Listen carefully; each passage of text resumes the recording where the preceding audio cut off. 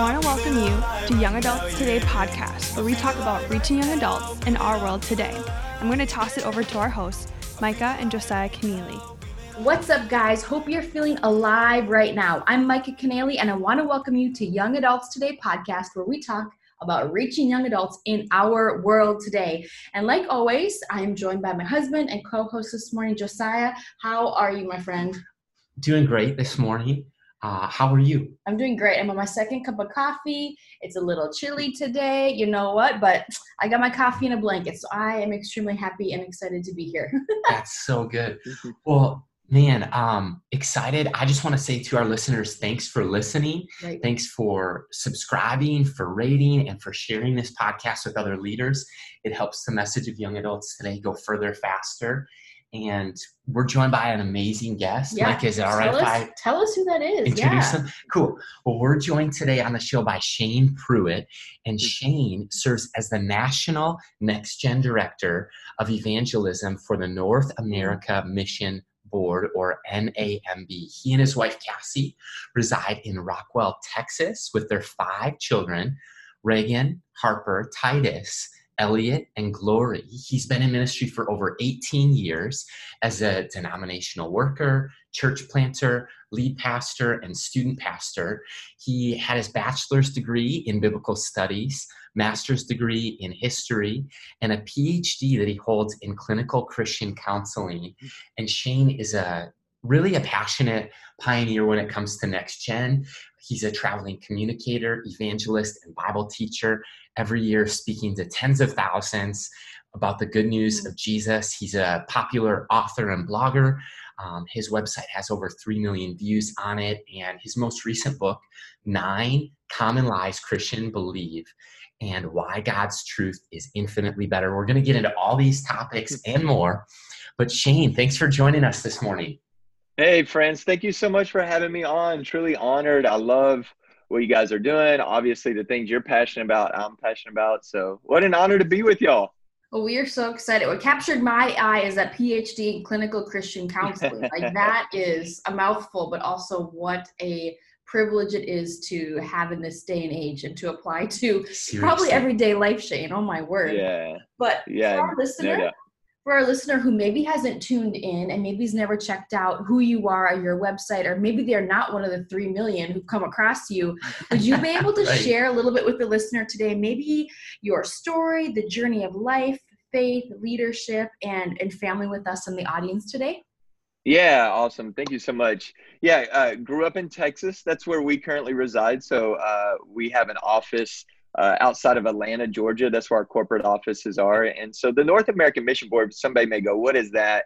That's kind of the national entity for the Southern Baptist Convention. So we work with over 50,000 churches spread across the nation, state conventions and local associations and all those good things. But I grew up in Texas, still reside in Texas. I didn't grow up in church, which sounds odd. I know being from Texas sounds odd, where most people are like God, country, and guns, but I didn't, grow up in Texas. I didn't grow up in church, didn't know anything about church until I was 16. My aunt was an alcoholic, and unfortunately, I was driving while intoxicated, died in a car wreck. We went to her funeral, which was on a Thursday, and the following Tuesday, the pastor that preached that funeral and the deacon from his church made an unexpected house visit at our church on a Tuesday night. That kind of, Tuesday night visitation. Churches used to do that. And then right there in the living room of our house, he shared the gospel. And both my mom and dad surrendered to Jesus right there in the living room of our house. First time I ever saw my dad cry was when I was 16 and he gave his life to Jesus. And there was a radical change in them. And then what I call, I just played church for about 5 years after that, meaning I was kind of a fan of Jesus. I repeated some prayer because they did, but I had no clue what I was doing. Went to church from 16 to 21. But my Trinity in high school and college was not Father, Son, Holy Spirit. My Trinity was sports and partying and chasing girls. But I still went to church every week, but lived a total different life away from the building. And then at 21, that's when the Lord got a hold of my heart. It was a college event. There was a guy speaking by the name of Mark Job. Mark Job is the dad of Carrie Job. I know a lot of people would be familiar with her. Man, he just preached the word. And honestly, I don't even remember what he said. I just remember the Lord got a hold of my heart and go, hey, you made it. And I just remember this clearly. You may have repeated a prayer, but you don't know me. And I don't live inside of you. I mean, it was just like jarring. And then right there, I just surrendered all to Jesus. The Holy Spirit took over, and have obviously not been perfect since then, but God has changed my identity. I went from lost to found, orphan to a child of God, spiritually dead to spiritually alive. And the Holy Spirit is shaping me every day. Well, I got saved out of a party scene. So then I started spending all the time with the pastor of the church because I knew I couldn't go back, to the club scene and all that. So, I mean, every time the church doors were open, I was there. I mean, it'd be like Tuesday morning senior adult Bible study, and it'd be me and like 12 80-year-old women. You know what I mean? So, and one day the pastor of the church, this is kind of what sent me down to the path of ministry. He just said, hey, what are you going to do with your life? And I said, I don't know. And he goes, well, why don't you at least go to Bible college and learn the Bible? I was like, there's a Bible college? What's that? I had no idea Bible college. So anyway, I visited the campus, didn't see any math classes on the degree program of theology. And I was like, well, the Lord has spoken. This is what I'm supposed to do. And so, started going to Bible college less than a year after becoming truly born again. And then through that, had some professors. I always say at Bible college seminary, I learned a great, amount of theology and doctrine and how to do ministry, all that. But really, that was the place I was discipled because I was a brand new believer. Yep. And then God just started opening doors to share my testimony, to teach. This church said, hey, we got a group of, junior high boys. Would you teach their Sunday school class? And I was like, I didn't know that there was curriculum or Bible studies or anything like that. Whatever I learned at Bible college that week is what I would teach these 7th grade boys. I love it. So we're like, all right, we're going to talk about the hypostatic union of Christ. And these 7th grade boys are just like picking their nose. They don't know what they're talking about, right? And, but I was I was single, got to put a lot of time into it. That ministry just grew. And then, just from that point on, became a student pastor and was a student pastor for 7 years, and then a teaching pastor for a church planter. Started getting invited to do a lot of itinerant ministry, traveling and speaking and preaching. And then through that, got asked by the denomination to come on and to serve. And now the role I'm in now is National Next Gen Director for the North American Mission Board. And so people look back and go, well, when did you surrender to ministry? And for me, I think it was whenever I got saved. I just said, yes, Lord, whatever you call me to do, the answer is yes. And I mean, and really, isn't that the only answer we can ever give God again after we surrender to Jesus for salvation? Yes. Like when you say yes to Jesus for salvation, that's the only answer you can ever give him again. Like, no, Lord, doesn't really work. You know what I mean? Like, no, King. Yeah, that doesn't really work. So that was kind of the path. And then at school, going to school is where I met my wife. And we just celebrated our 16th wedding anniversary. And we have 5 kids that are 14 and under, a 6th on the way. That is a prayer request. Praise the Lord. Hallelujah. So, yeah. Shane, that's amazing. And congrats on 16 years. Yes. That is incredible. Soon to be 6 kids. And if I understand it from our conversations on the phone, you mentioned that your wife leads the adoption ministry at your local church, as well as like your family just has a passion for adoption. Can you talk about that process? And obviously at the time of recording this, our nation is still in the midst of coronavirus pandemic, and that is probably a hurdle or hiccup in the process of adoption, but can you just go there for a second? Yeah. I mean, here's the deal. Here's what I realized very quickly. And Josiah, you may be able to identify with this. I'm married way, way, way over my head. Praise God. Right? So, yes. Yep. I'll just We're smart that, men. Right? Yeah. Yep. Yeah. No doubt. It's a picture of God's grace for sure. Casey, literally, I mean, she's my hero. She's an amazing woman. Like, God called her to ministry before we ever met, so she serves in ministry, and our home church is Lake Point Church. And so we have 7 campuses, and she's the adoption and foster care ministry coordinator for the church. So she works with all 7 campuses. That's a big ministry of our church, as well as, being a mama bear to 5 and almost 6 kids on the way. And then putting up, with my crazy schedule, and it is a zoo. It is the Pruitt family zoo, and she is a remarkable woman.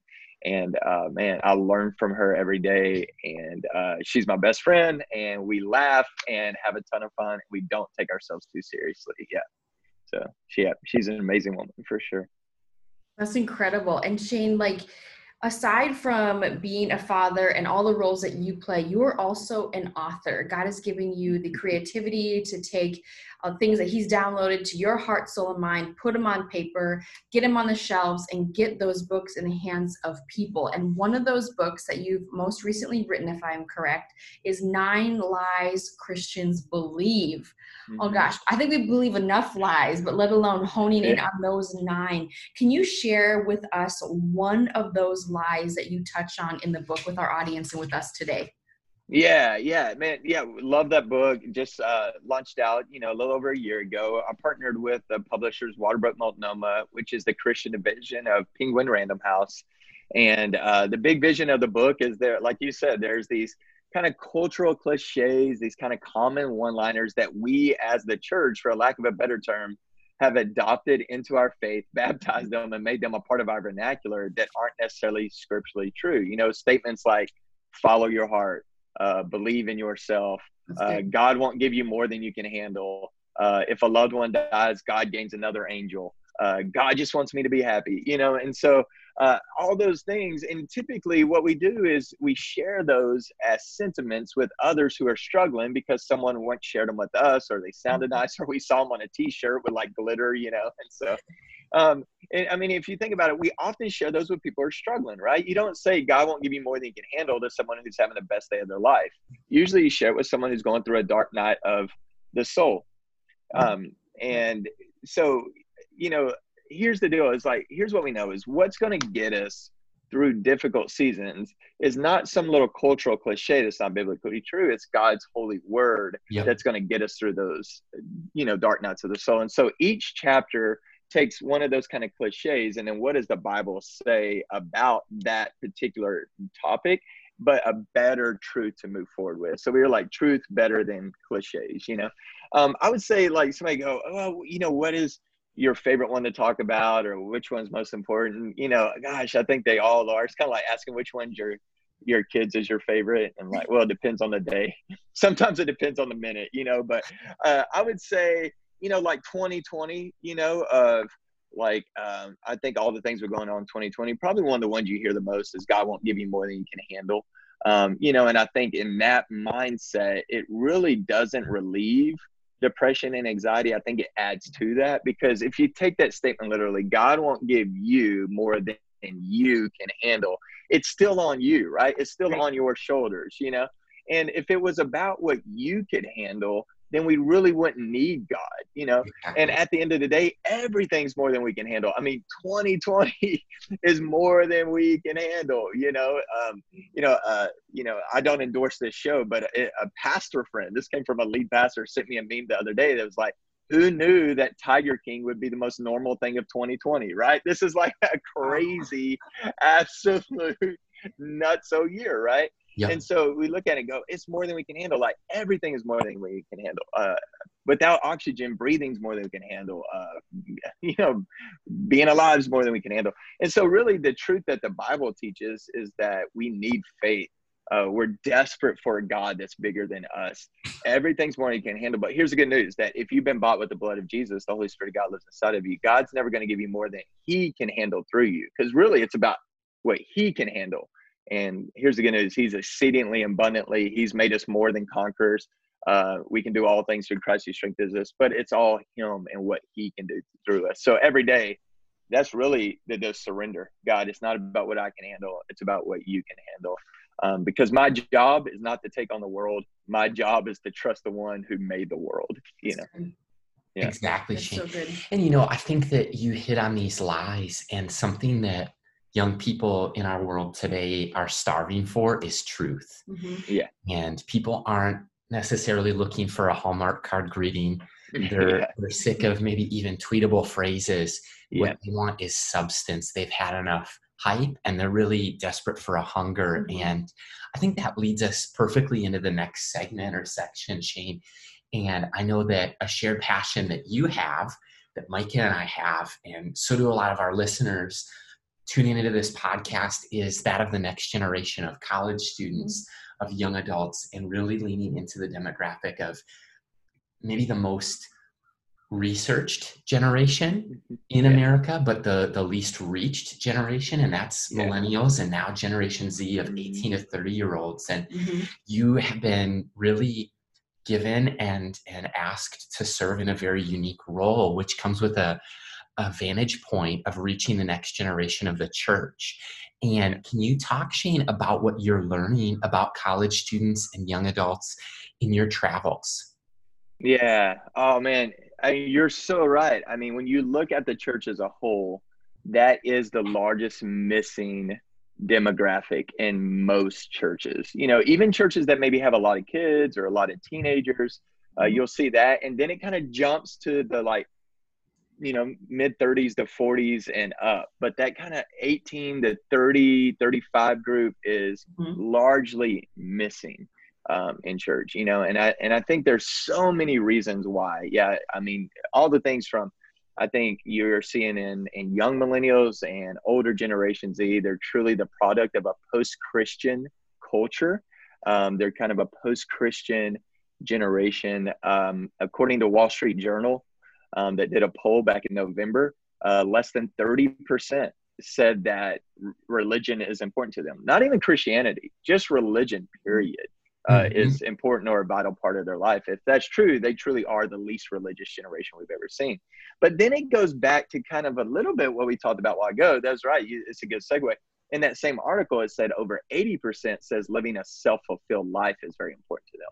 And so if you think about it, and I don't think we talk about this a whole lot. So yes, least religious generation, post-Christian generation, but on some level, they're also a self-help generation. Definitely. Because that's what they've been taught their whole life in public school, family, the greeting cards, the t-shirts, the tweetable things. It's a lot of self-help. You go into any bookstore, one of the largest section is self-help. You look at New York Times bestseller lists, a lot of self-help, right? But here's what I found, especially with young millennials and older Gen Z, is they're coming to the end of that. And I think they're finding that there's not a lot there. And I think that's where we can really reach young adults, is that's the threshold to cross with the gospel. When over 80% says living a self-fulfilled life is very important to them, to go, hey, God wants you to live a fulfilled life, but it's going to come from someone outside of yourself. And I think with the brokenness of the world, 2020's just highlighted that. I mean, the world wasn't broken since 2020. The world was broken since the fall in the garden. We know that, but 2020 has shined a lot of light on it. And I think people are coming to the end of themselves. And so I would encourage, hey, here's the time where young adults stick to the gospel, stick to the word, stick to truth, do it with kindness and love. And here's where I've really been encouraged pastors and next gen leaders.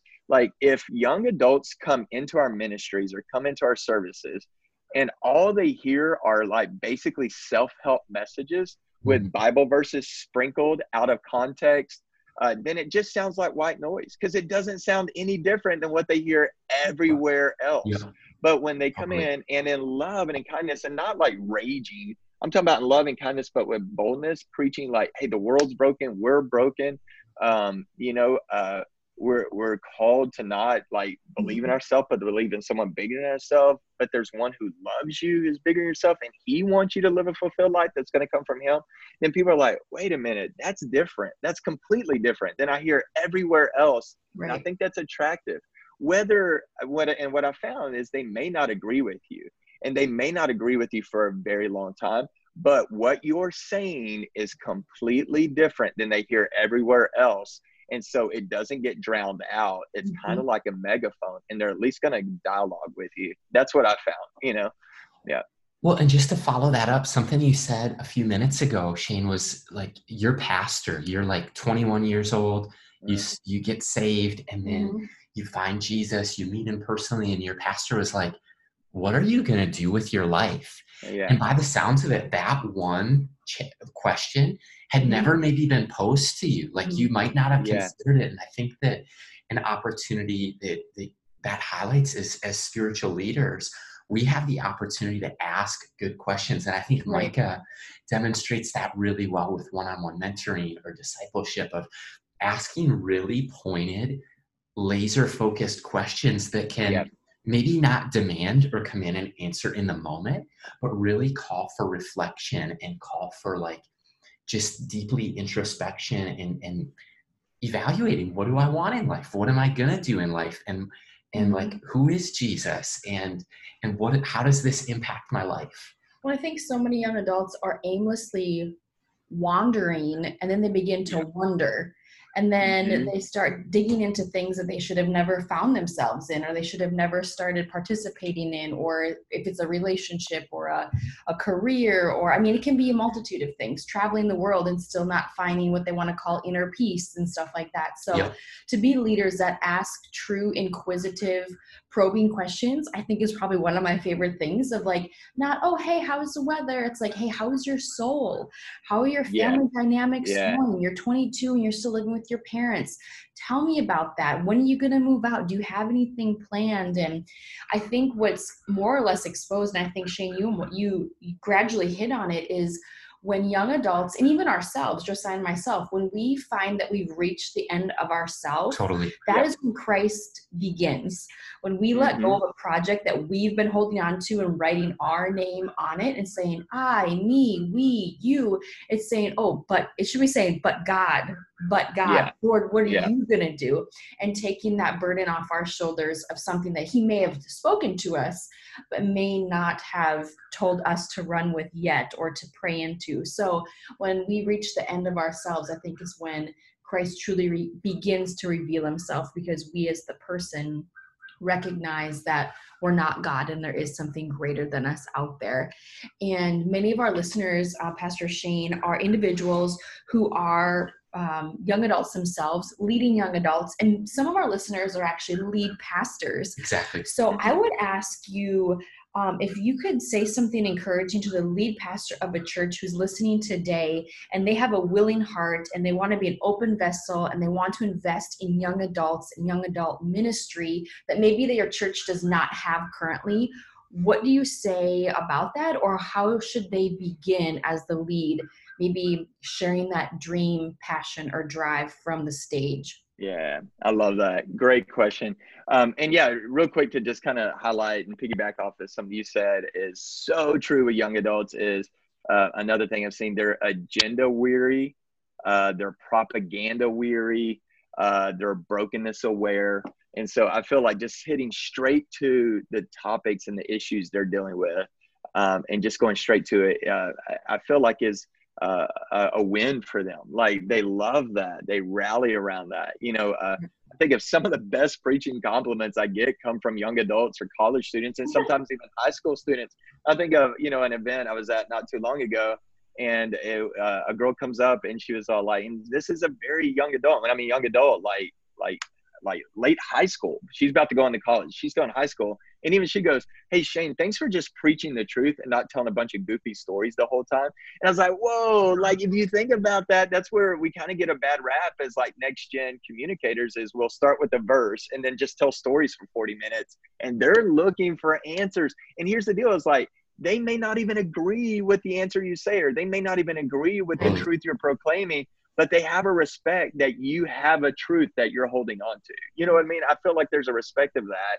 And they're so agenda weary and propaganda weary, you know? And so, yeah, with the lead pastor, I would just say, start with one. You know, I think a lot of times pastors look around and go, man, I don't have anybody in that age demographic in my church, or we just have a few. And I would just say, start with one.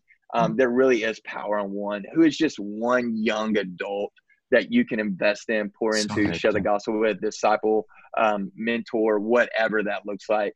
Because here's also what I know is like congregations and ministries are never going to do the things they don't see their leaders doing. Right. And so if we want a church that cares about young adults, then the pastor and the staff and the leaders have to care about young adults. And I mean, beyond just verbally saying it. And I'm saying even beyond just putting on events, I'm saying in their life. Invest in young adults in your life. And there's just such like beauty there, you know, like, and I also encourage people at this is maybe you're even an older listener that listens to this and figures out, is trying to figure out the young adults. And so you're an older listener. I just want to encourage you with this is Gen Z and young millennials really are not ageist. A lot of times we think to connect to young adults, then we got to find somebody that's like their age or a little older, that's kind of cool, that will, really attract young adults. I would say they're not ageist. They just want you to be real. And so like the guy who reached me with the gospel was in his late 60s, but he was real. And we were so different. Like I came out of a party life. He literally had never drank a drop of alcohol in his life. I'm a jeans and sneakers guy. I'm a sneakerhead. Like that dude like wore Dockers every day of his life. I think he mowed his yard in his Dockers. I think he went to bed in his Dockers, woke up in his Dockers. Like we could not be any different. Like, you know what I mean? But he loved me, and the common ground was the gospel, and he took time for me. And so I just want to encourage you, like maybe you're 60 listening to this or 70, like, hey, you'd never retire from this. You just graduate one day. So if you're still breathing, we still need you. Titus chapter 2 is still relevant today. Yes. Older men take the younger men, older women take the younger women. Mm-hmm. And so I just want to encourage you that start with one. And then, hey, you never retire from this. Like if you're still breathing, we still need you reaching the next generation. Yeah.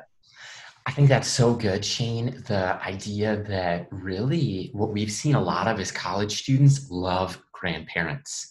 Love a home-cooked meal. They love just hearing stories. The idea of narrative is very sticky and relates and allows really two souls to experience life together and have different touch points. And then for the sneakerheads listening, Shane, what is your favorite shoe, or what are you rocking currently? Oh man, of course I love Jordans.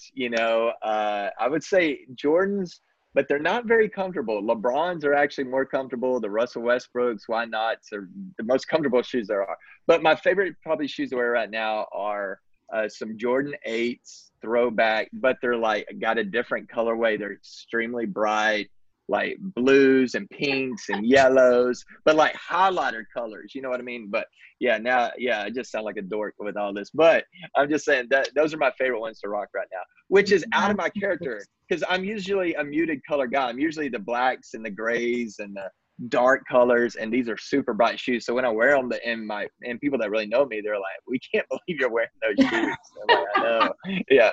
Hey, so there is definitely a huge overlap. There's a lot of pastors, believe it or not. Like, look at the preachers and sneakers movement. Shout out to you guys who are preachers and sneakers, because there's definitely people who are like the Dockers type, and they're getting their shoes at Payless or Kohl's and rocking them. And then there's people that are like waiting in line at 8 a.m. for the new release. So there's room in the kingdom of God for both. Amen, brother. Hey, and I would say this, I try to convince my wife of that. Like, this is a ministry expense. You know what I mean?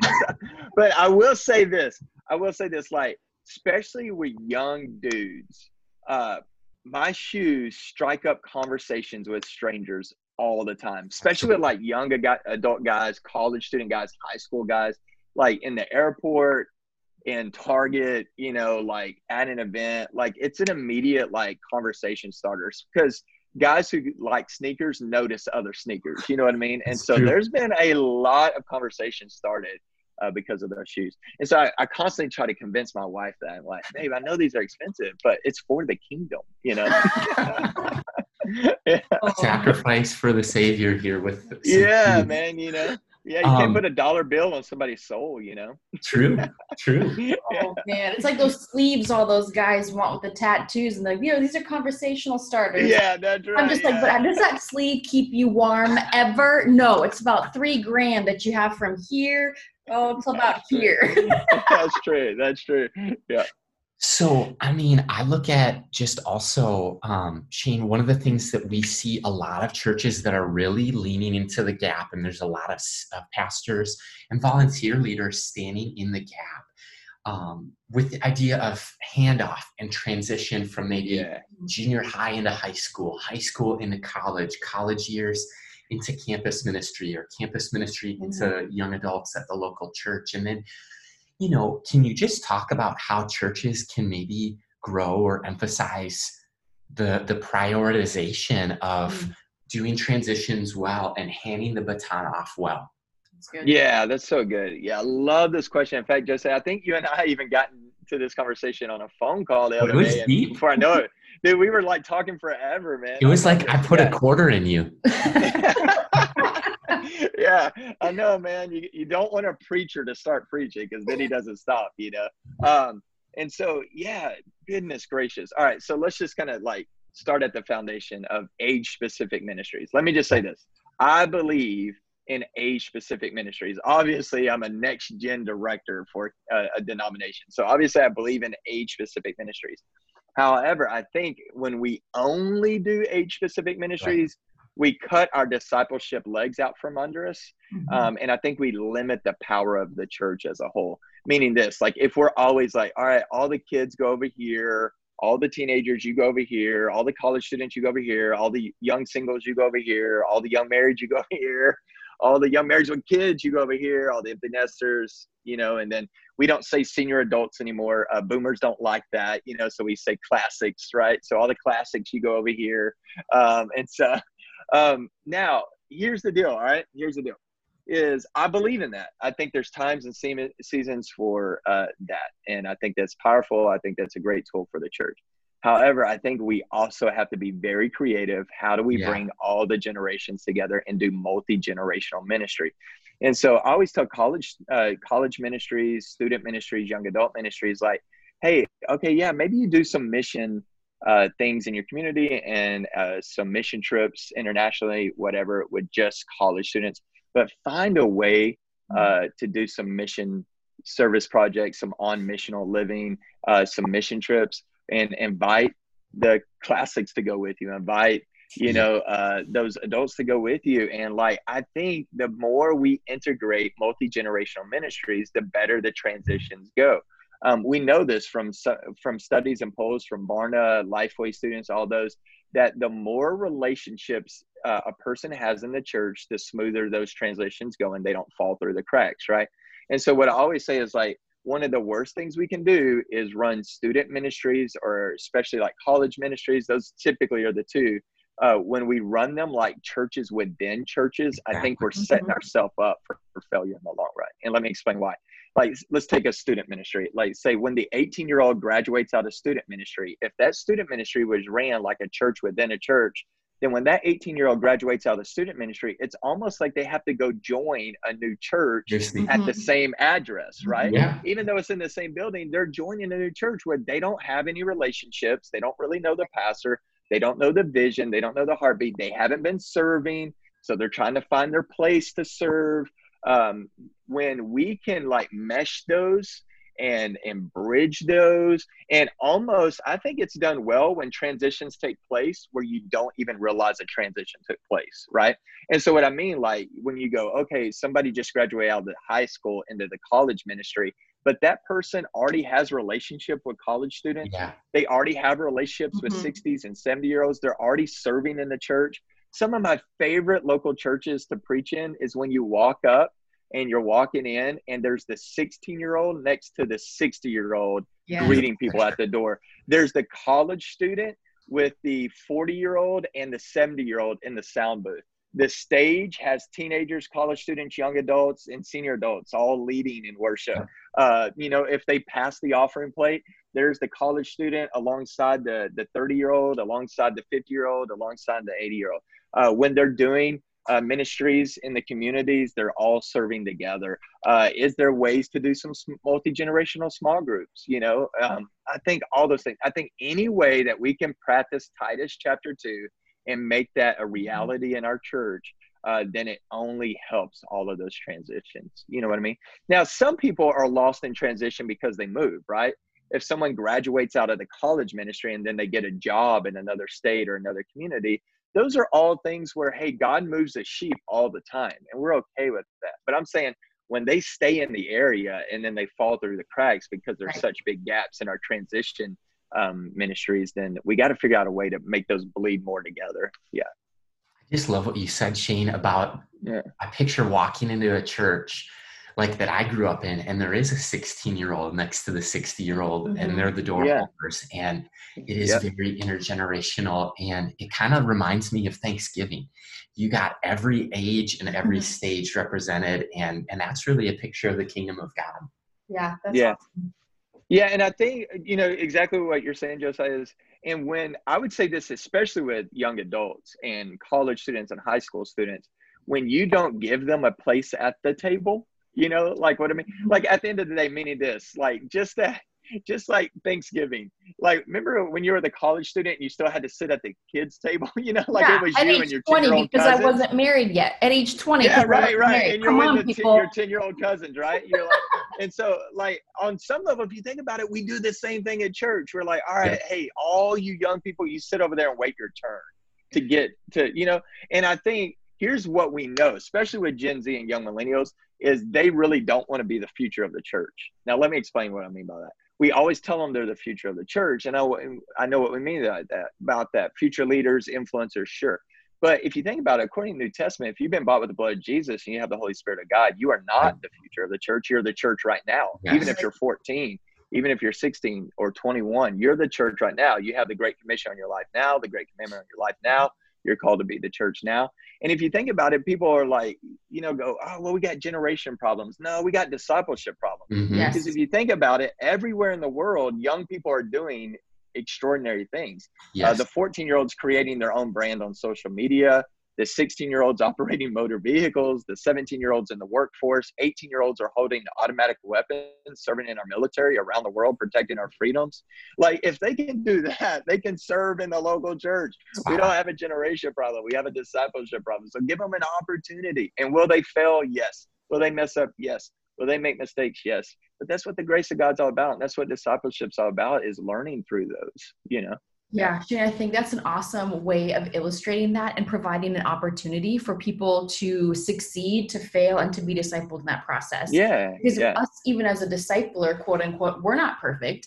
We're still learning. We should still have people above us that we're learning from, as well as grabbing the hands of the people that are younger to help raise them up to be functioning in the local church currently, not 40 years from now when they've been disconnected and they're like, there's no heart for the Lord. There's no heart for people. There's no heart for anything.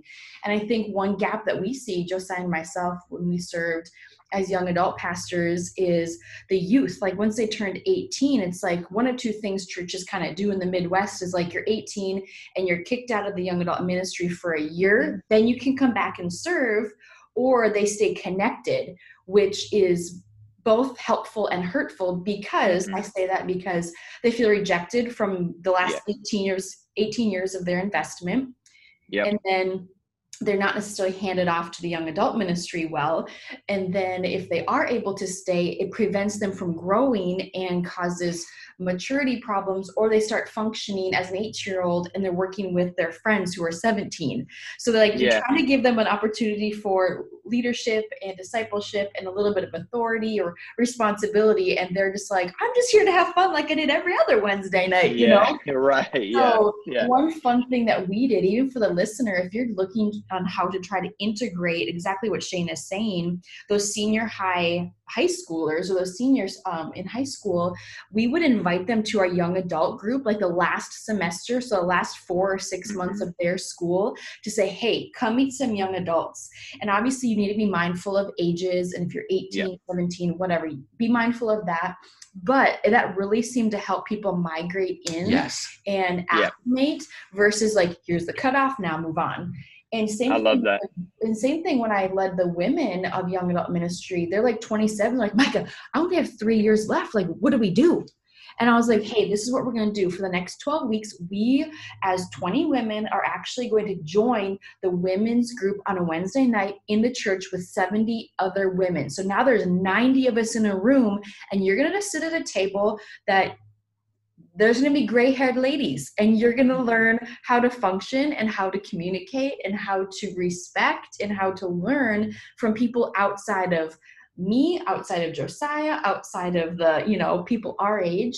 And that was always so fun to see. And there's students still meeting with those people who become their mentors. They're like, hey, prayer warriors, they've just seen so many amazing things happen. So we'd love to mix things up. So we would do something in addition to that is mixers. So we would team up with our 55 plus. We'll call them the silver sneakers, huh? Yeah, sneakers. I love it. Yeah. The 55 plus. That's actually a term from the fitness world, but yeah. So we would meet with them and just serve them lunch or have lunch with them after a church service. And to see those relationships continue was so much fun. Very rewarding. And that's what I think that you were touching on, Shane, is exactly what God's heartbeat is for everybody to do life and to live life together. And age is not a factor. It's what are we going to do and how are we going to link arms and just do what God's called us to do. So I love it. I love that. That's super practical. And, one thing I want to just say in this time, I love what you shared, Micah, is I would say, especially to the younger listener, the young adult, maybe the college student, high school student that's listening, is that don't put all the pressure on the older people to reach out to you. And what I mean by that, typically in our mindset, if we're younger, we think it's the responsibility of older people to reach out to us to build that gap. Mm-hmm. Yeah, is the responsibility theirs? Yes, but it's also our responsibility too. And there's just something I read from John Maxwell years ago that I never forgot, that I think should apply to young adults right now, make it a reality in your life now, is he said, everyone should have at least 3 people in their life, major people. Everyone needs a Paul, somebody pouring into them. Everyone needs a Timothy, someone you're pouring into. And then everybody needs a Barnabas, someone right beside you that's encouraging you along the way. And I'd say even high school students and college students and young adults need that in their life. So think about right now, okay, think about those 3. Do you have all those 3 in your life, or is one of those missing? And then do some work to try to make make that spot filled, And so I think typically most people are either missing Pauls or Timothys. We have a ton of Barnabases, Right. And then some of us have a ton of Job's friends that we're trying to avoid. You remember Job's friends? Yeah. That's so taxing, isn't it? Yeah. But think about, some of us are going, well, I don't have anybody mentoring me. Or they're like, I don't have anybody I'm mentoring. And I think the most well-rounded follower of Jesus always has those 3 people in their life. Beautiful. Yeah. I think Jesus liked to mix it up. So he had the Paul, the Timothy, and the Barnabas. And Shane, are you ready to mix it up today? Oh, come on. Are you ready? Yeah, let's do it. I think I'm ready. I don't know. I think. You better be stretching, all right? All right. Yeah. So we've come to the part of our episode where we get to ask you 5 in 5. It's 5 final thoughts, 5 minutes, 5 questions. Are you up for the challenge? Let's do it. Let's do it. I'm a talker. I got to keep them in time. That's going to be the hardest thing. All right, here we go. All right. You're up. And by the way, I have the master mute button now, so I could mute you if you go over. Okay, I won't do that. That'd be really mean. It's like the Oscars. The music's going to start, like if I go past. Yeah. We're going to dim the lights. We call it a fade. So as we get started with question 1, like Shane, if you could define or describe yourself in 3 words, they can actually be from any language. But if you could describe yourself from any 3 words, what words would you choose? Yeah, I'm going to stick to English because I can barely speak that. I mainly speak Texan, all right? So let's do, all right, desperate, convinced, and family man. And that's one because I put a hyphen there, all right? Okay. So desperate because not becoming a Christian until I was 21, I know what I'm like without Jesus. Right. I'm desperate for him. Number 2, convinced. That would be one of the greatest compliments where someone looks and go, I don't believe that what he believes, but I'm convinced he believes what he believes. I want to be so passionate. And then family man, like I want everything I do in ministry to be from the overflow of that ministry. Yeah. That is awesome. All right, Shane, question number 2. Are there any words that you or your family live by? Yeah. Okay. All right. So this is kind of 2-pronged. Our family verse is Psalm 34:3. Oh, come worship the Lord with me. Let's exalt his name together. That was on our wedding cake. That's in our house. Wow. That's our family verse. So exalt the Lord with me. Let's worship his name together. But then the statement that I live by personally in ministry and life is this statement that I just picked up years ago, and I've just never forgot. It's in my Bible. Jesus is a better savior than I am sinner.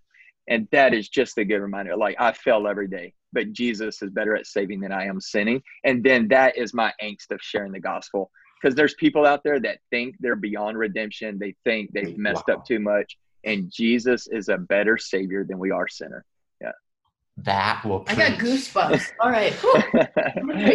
So number 3, Shane, is the curveball of this segment. And it's, if you could ask Micah and I any question, what would you ask us?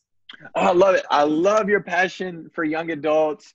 You guys are in the North, you know what I mean? So on some level, you're on the front lines of all these things we're talking about. Like, I'm still in the South. It's not really Bible Belt. The South really is changing. If you spend any time in the South, it really is. But you guys are on the front line. So you tell me, what do you think, where are the young adults right now on the front lines of evangelical efforts? You guys are on the front lines up there. Yeah. I mean, I think of this, I was just praying and I felt like God shifted, like flipped the script for me. I think so many pastors, leaders, churches, myself included, have asked the question for over a decade, why are young adults leaving the church? Yeah. And I was going up an escalator and I saw a crowd of people and I felt like he showed me, why would these people want to go to church? Like, what would it, like, they'd come for maybe Easter, maybe Christmas, maybe they'd come for a wedding or a funeral that would bring them into a church building. And I was like, have we given people something that's worth dying for, something that's worth living for? Have we maybe just shallowed it out or watered it down? And so I think that that's the first thing, is just approach. And then I look at the rally cry of college students and young adults that we're interacting with is, what about us? They feel like they're overlooked, maybe neglected, abandoned, or controlled by parents, or right. And so I can say, like, their rally cry really as a generation is, what about us? And they're ready everywhere else. You mentioned it. They can lead in society, they can lead in the political sphere, in the military, in the marketplace. And then when it comes to church or ministry, they're like, what about us? So I think people are dying for an opportunity that's worth living for.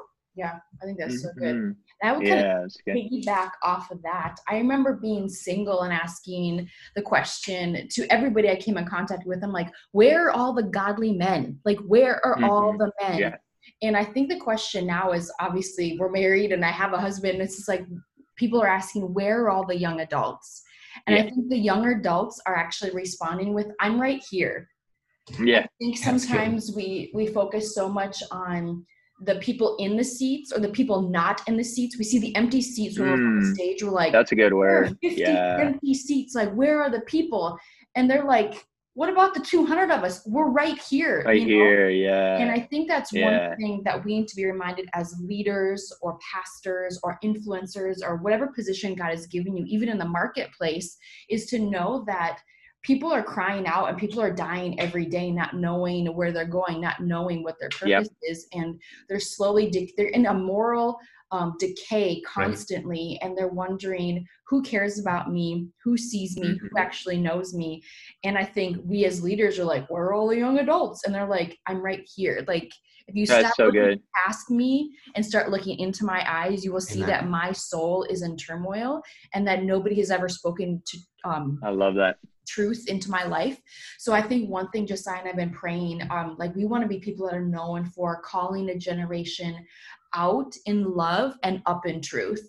So I'm going to call you out and I'm going to call you up, and I'm going to say, hey, young adult woman, like, God sees you and he knows you. You know that you shouldn't be sleeping around. You know, you shouldn't be in this relationship. You know, this life that you're living is, you're telling me, is ultimately not fulfilling. Here's what I can say. There's a God in heaven, which means I'm going to call you. There's a God in heaven who loves you, who sees you, who knows you. You are fearfully and wonderfully made.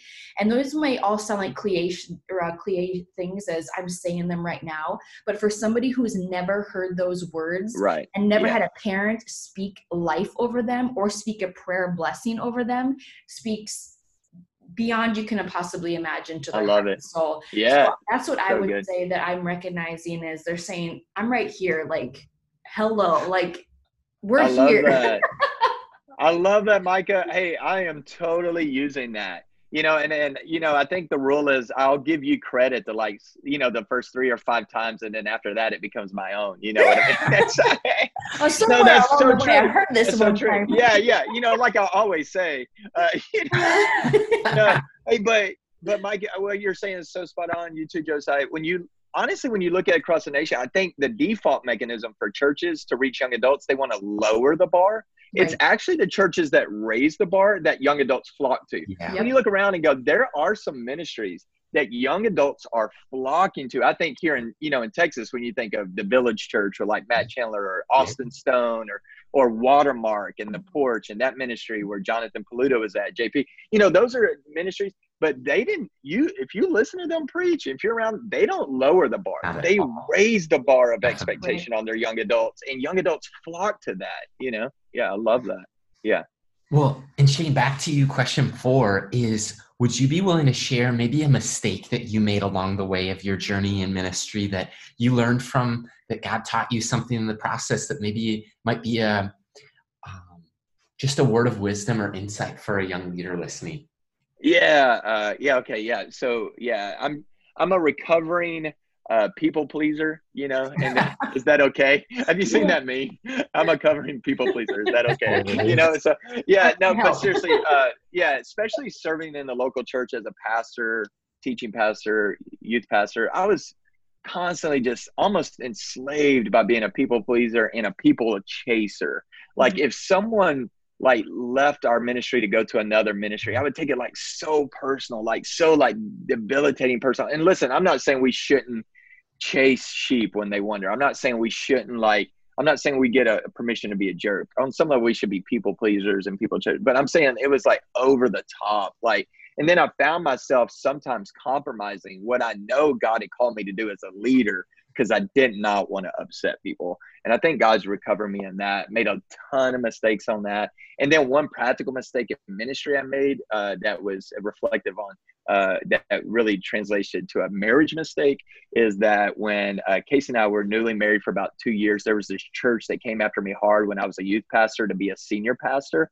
I went and preached for them, filled the pulpit, God moved. We saw these people get saved. And I was just caught up in the emotion. And the team approached me about we know you're our pastor. And I accepted the call to be their pastor, then went home and told my wife. What? And she was no, God's got to speak to both of us. And I'm oh, you're right. So you know how embarrassing that was to go back with your tail between your legs to tell this church, listen, I jumped the gun, the Holy Spirit, my wife, everything. And so, that was an early on mistake in ministry where I accepted the call to pastor a church without talking to my wife. Yeah. Don't ever do that. All right. There you go. Just kidding, honey. We're packing our bags. Yeah. The Lord said, so submit, woman. No, that doesn't work. Gosh, that's too funny. Yeah. Well, Shane, we've come to our very last question. Here it is. If you could tell a group of college pastors and young adult ministry leaders one thing, what would you leave them with today? Yeah, you may be the next generation, but you are the church of today. And that's it. What I mean by next generation is that, who knows, we're not guaranteed tomorrow, but on an average lifespan, you have you've been given a longer time to serve the Lord, to serve the kingdom, to serve the church. But don't sit and wait. Don't sit and wait. You are the church today. Get in the game today. You have the Great Commission on your life today. Tell somebody about Jesus today. I think a lot of times we're always saying, when we're always calling the next generation, the future of the church, and that really does put something in their mind that I'm just going to sit and wait then. I'm just going to hang out on the sidelines. I'm going to wait. And don't hear me wrong. Listen, you need to be discipled. You need to be coached up. You need to be mentored up. Don't feel like you got it all figured out. But listen, get in the game today. Don't sit on the sidelines waiting your turn. Get in the game today. Yeah. That's great. I love it. That's a word I love the song, Put Me in Coach. I'm ready to play. Yeah. I'm playing baseball. Yeah. I just love that. Yeah. I feel like what you did is you just said from the words of a coach, suit up, get in the game, and let's do this. And so Shane, thanks so much for investing in our audience today. Listeners, you can find out more about Pastor Shane Pruitt, the NAMB, and 9 Common Lies Christians Believe when you connect with us on our website at Young Adults Today, as well as across social media platforms, is just at youngadults.today. Until next time, this is Josiah and Micah Keneally with Shane Pruitt. Yep, signing off. All right. Bye, y'all. Thanks. Thank you Thanks, so man. much. Appreciate it. Oh, y'all are awesome.